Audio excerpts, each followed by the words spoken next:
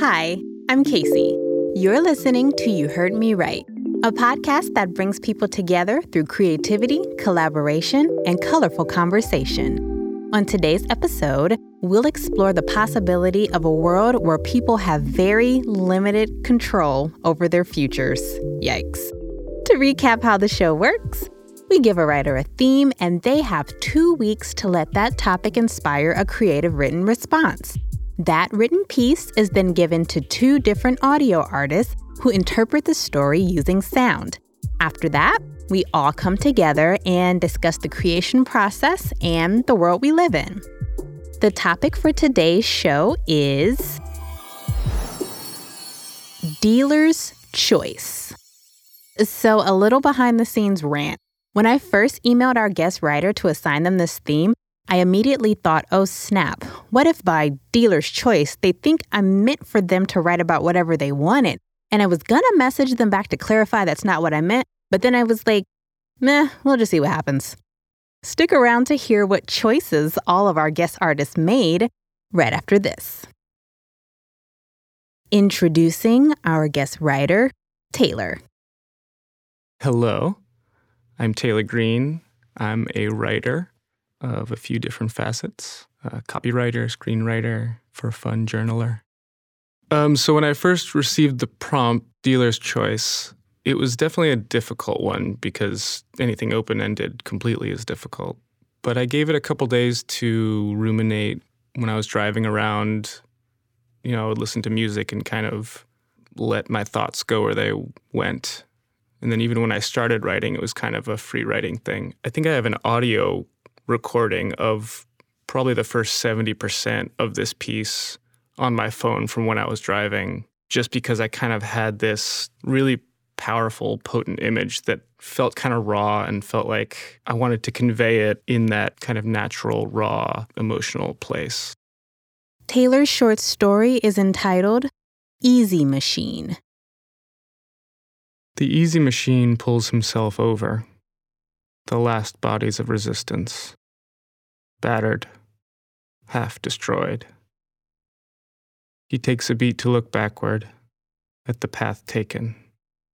All the people that fell aside along the way. The Easy Machine was not regretful. The way was the only way, now that it was done. He looked down at his hands, blackened, carbon scoring.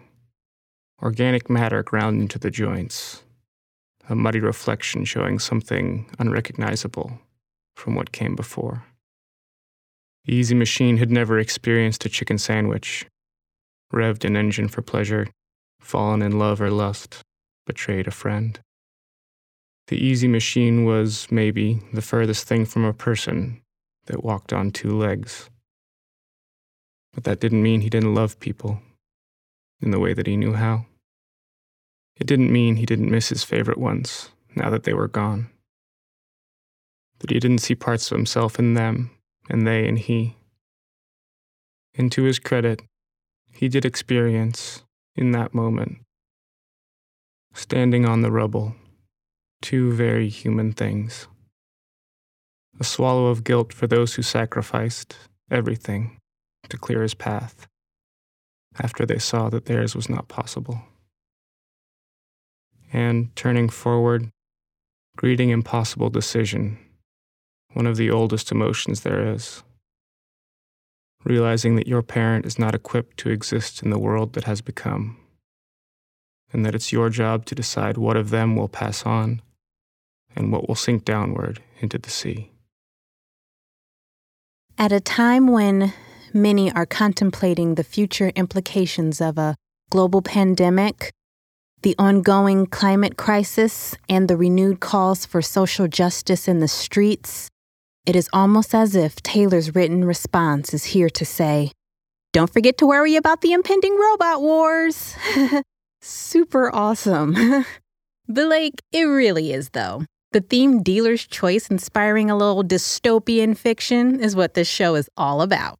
Well, we plugged in our 2 audio artists by giving both of them a copy of The Easy Machine in order to continue the creative assembly line.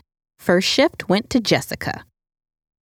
Hi, my name is Jessica De Maria, and I am a writer, composer, and actor-musician here in Atlanta. My understanding, or what I took from the piece, is that our human time on Earth has ended. Whether or not we created that or whether it was an invasion, we were incapable of handling being alive on the planet anymore. So it all had this sense of, that post-apocalyptic terror and horror, but the piece ended in such a profound way and with a sense of purpose. Like this artificially intelligent creature said, but I'm going to move forward either way. It wasn't the end. It was actually the end of something old and the beginning of something new. So it was really thrilling for me to write sort of like a baby score for a sci-fi movie, and with a great human presence in it. Jessica's composition is entitled The Last Hand.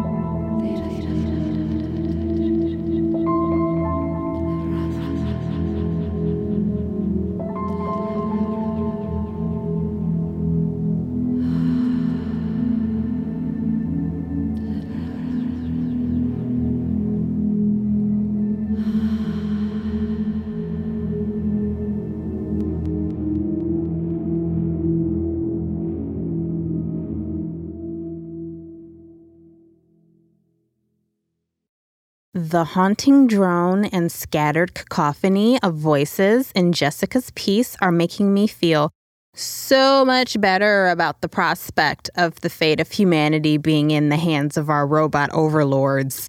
Let's keep this party going with our second audio artist, Preston. Hi, I'm Preston Goodson. I am the Associate Production Manager at Georgia Ensemble Theater in Roswell, Georgia. I am a sound designer and engineer and just starting to move into composition. And, my design work, I really like blending, digital and found sounds with, played instrumentation. I don't often have a chance to do that, but that's why I really like live musicals. I want to do more podcast work because I think that's also a realm where I could, have some exciting design and, tonal stuff that I could do for podcasts and things like that. That sounds like a lot of fun.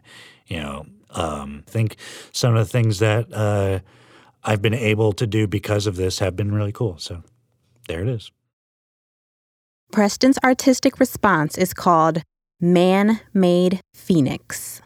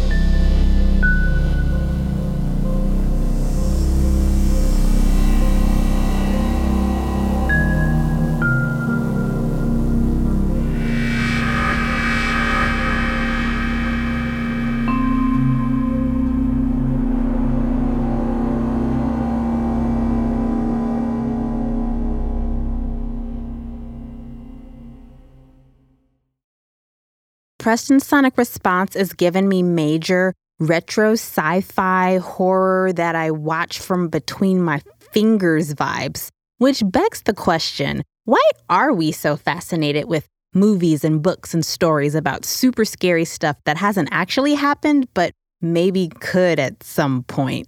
Perhaps we will explore this topic vicariously through our 3 guest artists when they are revealed to one another for the very first time. We'll be back. Greetings, humans.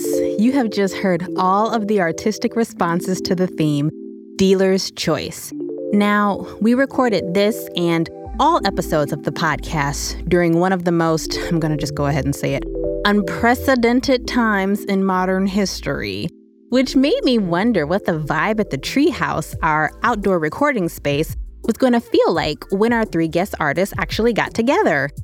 Maybe it was the lovely weather or gorgeous natural soundscape, but things usually went a little differently than I expected. Enjoy the chat. Hi, Taylor and Jessica, and also Preston. Taylor, what are your thoughts on the sonic compositions that were inspired by The Easy Machine? First impression is those were both spot on in terms of the mood and the themes and stuff I was going for. I probably should have kept my mind pure when I was writing, but I was definitely had the cyberpunk ambience in the background when I was writing it. So I feel like, just from my perspective, I feel like Jessica's was a little bit more like hopeful, like it's like turning a corner, you know? And whereas yours, Preston, was almost like anticipatory, like it's almost like the hardest part is coming up, you know? Yeah. No, I definitely, for mine, you know, I wanted to end it sort of like it's a question mark, because like, you know, the first image I got, especially because the theme was Dealer's Choice, I didn't actually take that as the writer should do whatever they want. I was like, oh, this means like the actual phrase Dealer's Choice. So I was thinking, you know, combining that sort of, you know, gambling on what's to come, you know, like, so I was like, this is the best way forward. This is the best, you know, this is how whatever human culture is makes it beyond human culture, humanity dying. And so it's like, this is what I had to do, Mom and Dad. And now I got to get up and walk forward is how I felt that was supposed to go. So, but I also felt like that's a lot was in Jessica's too. Like I was like, yeah, I needed more of your stuff in my veins. That was awesome. Thank you. No, I think because the end of your piece to me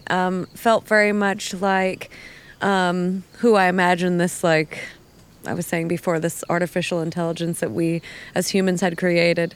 He spends the whole piece wrestling with nostalgia and guilt simultaneously, and then at the end of the piece it was sort of like a certainty about the choice that had been made and from my perception, and that certainty to me led to make the decision. I think when you said more hopeful, like we've turned a corner, I think that sort of as a composer led me to make the decision like I'm going to choose to make what's coming next a positive from the perspective of this creature that this piece is centering around, that they've made the decision, they've said why they've made it, and now it's about pushing forward, which is also I think why what I wrote has a movement to it, like a more of like a pace once it gets to the middle of it. Yeah, absolutely.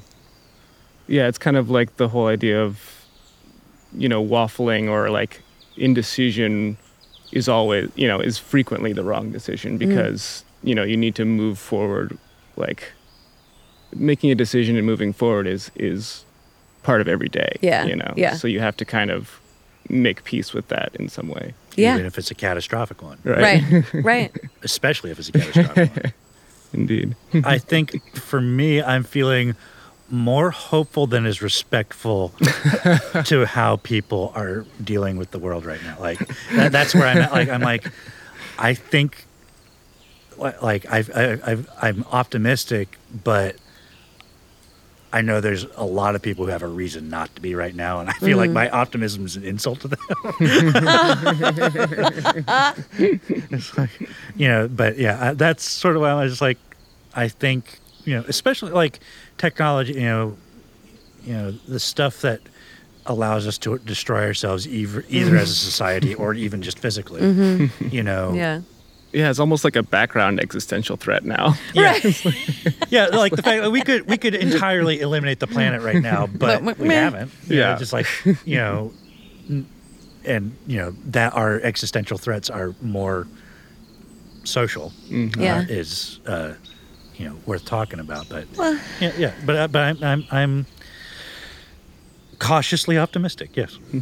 Yeah, I think, at least for me, is, being inundated with technology every day. It's not really a choice anymore. If you want to exist and have in any sort of way right now, you've got to be getting on Zoom. You've got to be down with that. You've got to be down with FaceTiming and Google Meets meetings and so on. It really, it makes you notice how stark the difference is. Even today, us all being outside and hearing the birds and the acorns dropping around us with the difference between, how you feel when you're in the earth and you're doing something so human like touching or speaking or listening to someone's voice cleanly without a delay. And, I think that, those kind of things, how that makes you feel as a person and how precious that is.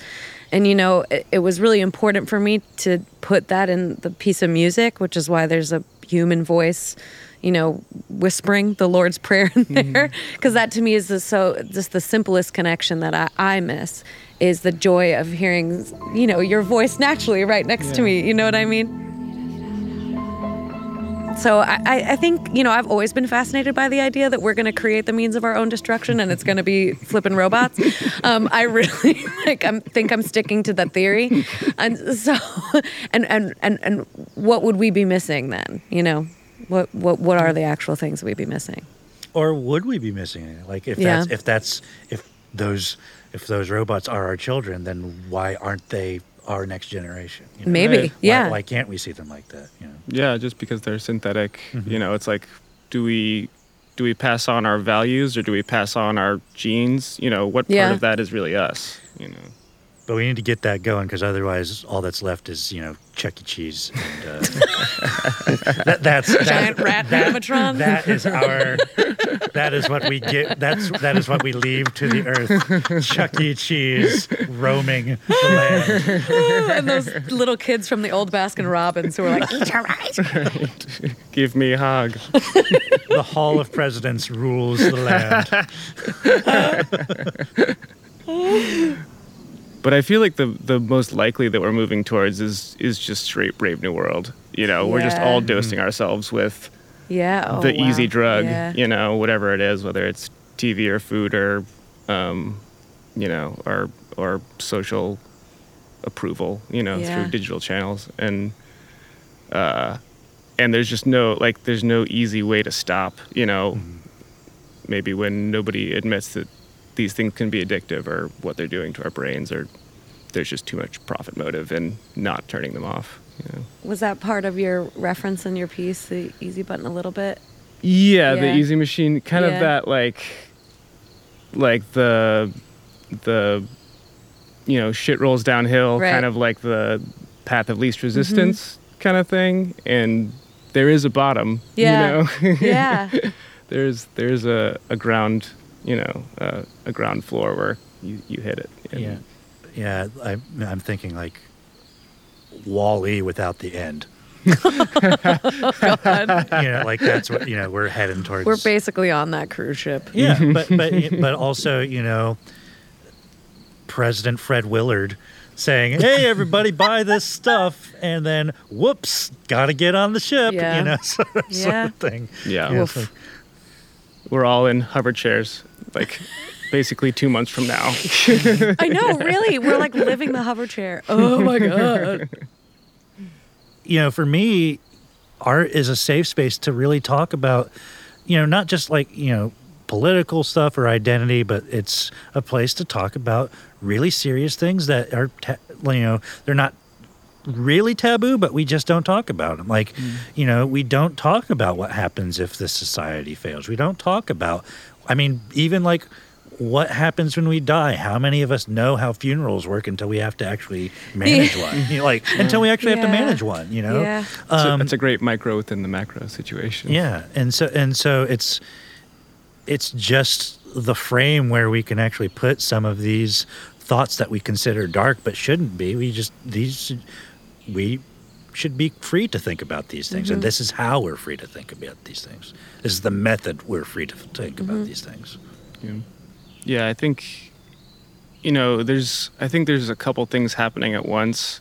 I think, like, a lot of TV media stuff has kind of flattened everything, like novels and stuff like that used to kind of have that deep characterization, where now we kind of have the more superhero-y caricature type, like, moving parts. But at the same time, so that's kind of like flattening artistic expression a little bit. But at the same time, we have the internet, which is like the most kind of free-form, open-ended, different avenues of media that you can express yourself in, and avenues for artists to connect with the audience, So I feel like it's kind of pulling in two different directions. Yeah. No, I think you're exactly right. I mean, it's going... I was originally going to talk about how, theater and art, its origins are in education and historical record, civic activism. That's why it began. It's like a way to make the uncomfortable more palatable, a way to spread message, spread word. And so as a creator myself, it's been really important for me, especially over this time, to reconnect my work with activism and engagement and education, as opposed to like what I had been doing, which was like hustling by to be like, doing My Fair Lady again, whatever. I don't want to diminish the value of like, hi, I exist just to simply bring joy to a populace. That also has sincere value. But what you just said about the art creative market sort of like pulling in two different directions, one of the things that's so great about TikTok and the internet is that it shows that everybody has it within them to be creative. And no, not everybody's going to create what we would necessarily term high art or acclaimed art. But the ability to use your imagination and create something that can engage beyond your own personal sphere is so powerful and such an amazing tool of keeping us all connected together.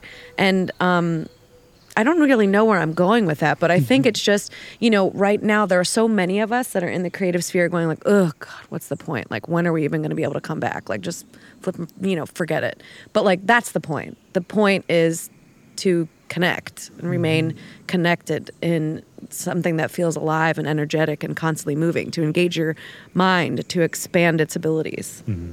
Well, this has truly been an expansive experience because you all created some of the darkest artistic responses and ended up being some of the goofiest people.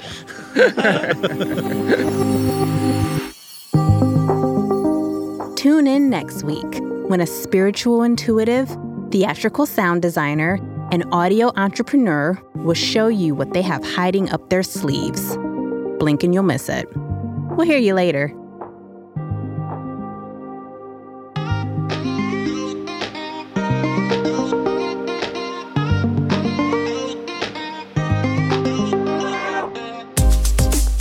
You Heard Me Right is a Spotify Sound Up original series and was workshopped as part of the Sound Up Accelerator program at Spotify headquarters in New York City.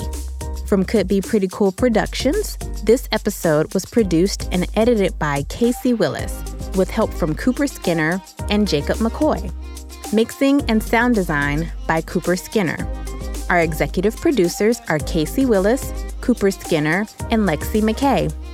Our writer and story editor is Caroline Baxter, and our production accountant is Simone Brown. Special thanks to Greg at Listen Up Audio, Kanye Willis, Remy, and Bema.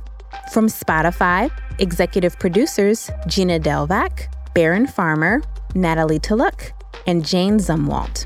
For more information about today's guest artists, visit us at heardrightpod.com or follow us on IG at heardrightpod. Thanks for listening.